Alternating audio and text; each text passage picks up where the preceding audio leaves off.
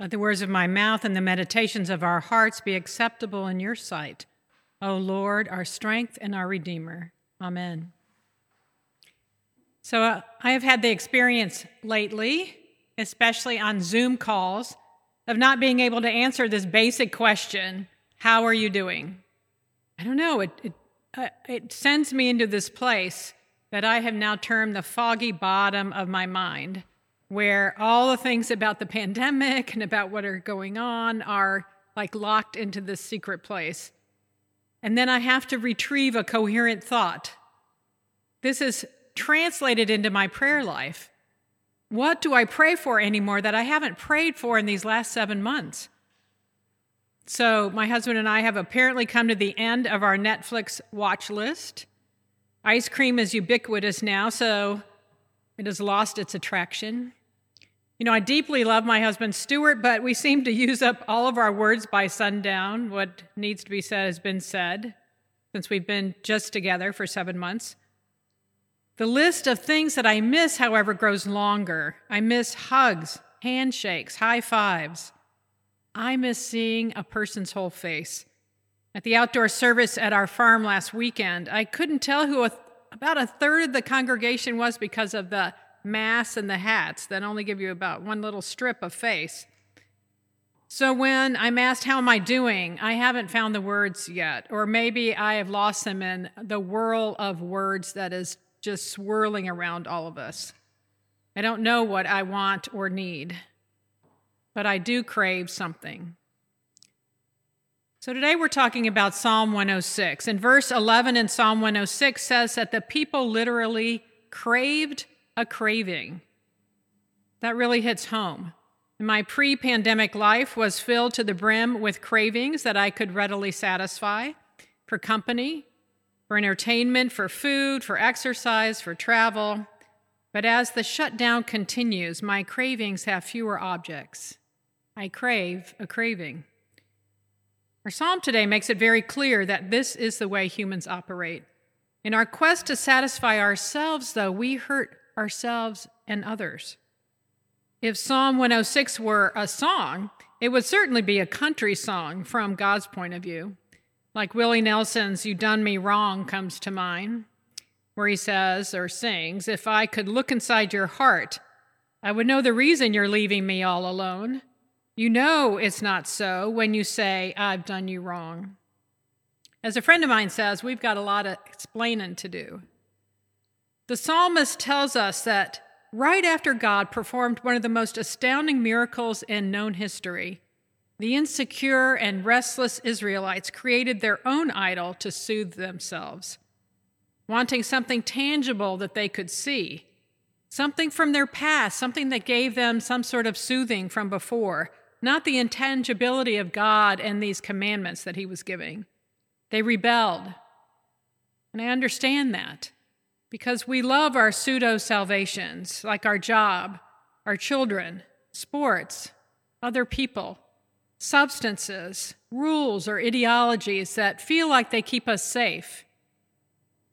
It's not wrong to love these things, but if we put them above our love of God, we lose our identity. We feel lost, confused, and rudderless.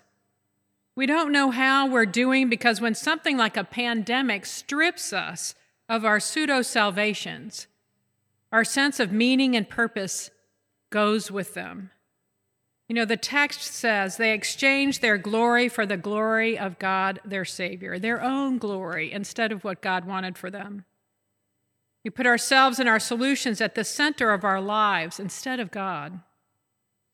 So in describing Psalm 106, Tim Keller wrote, human beings fail at living as they should with God and their neighbors. No matter how many things God does for them, it doesn't change their hearts, their ingratitude, from verse 13, their endless craving from verse 14, their sense of superiority to God, again, verse 14, or their envy and selfishness, verse 16. We need something to be done in us to save and transform us because we can't do it ourselves. Psalm 106 is the confession of our infidelity to God who has never done us wrong, no matter what we are complaining about. Unlike Willie Nelson, however, God has seen into our hearts and knows why we are attracted to quick fixes and concrete ideologies.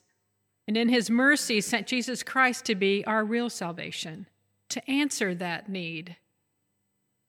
So I've been working with our three fellows, Ashley, Ellie, who just did our readings, and Lizzie, on our Bible studies of the Psalms for the past 2 months. You can join us just by going to the website. We have 2 Bible studies that are centered on the Psalms now.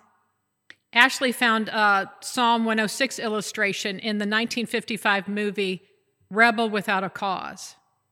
You may remember that was James Dean. It was the last movie that he made before he died and after he had won an Oscar.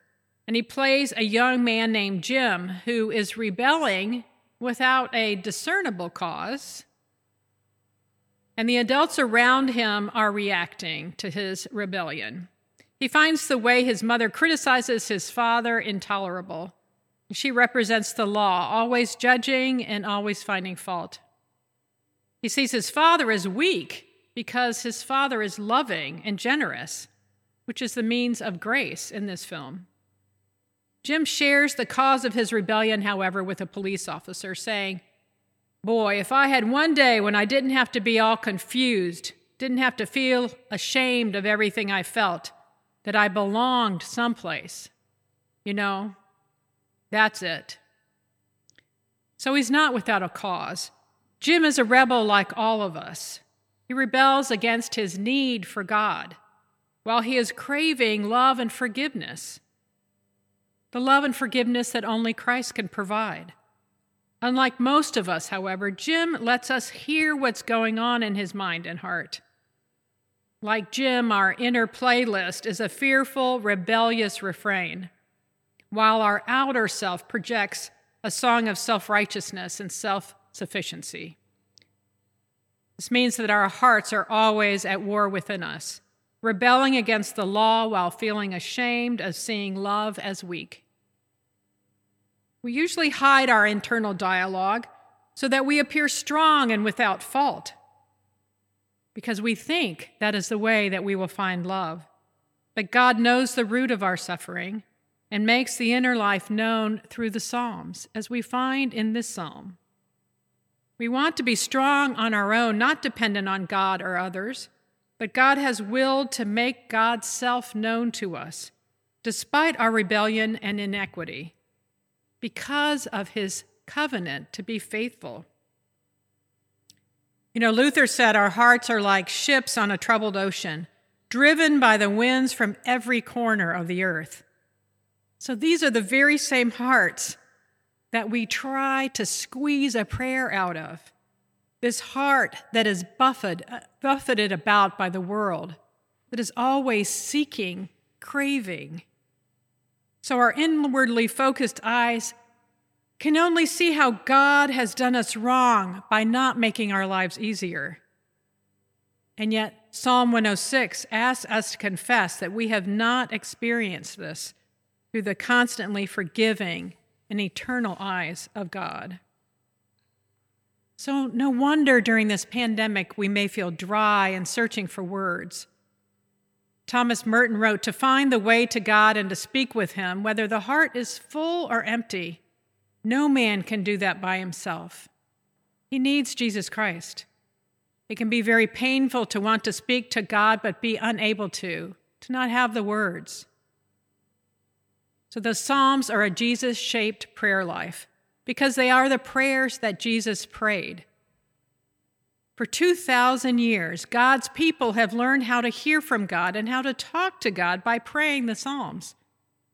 If we believe prayer is only an outpouring of the heart, we miss the deep healing that just praying the words of the Psalms brings. As a parent teaches a child to talk by talking to her, God has spoken to us through the Psalms and taught us what to say. So going back to Psalm 106, we see the history of our unfaithfulness and yet the faithfulness of God. Verse 21 says they forgot their own Savior, who turned things around in Egypt. How many times a day do we forget our very own Savior? who turned things around for us on the cross.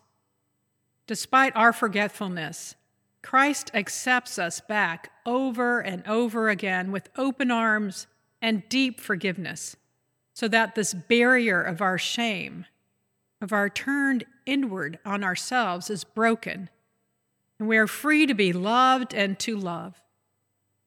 Our Savior may not provide a new Netflix show, or a job, or a quick end to the pandemic, but God did self-sacrifice on the cross so that our craving and craven hearts would be saved eternally.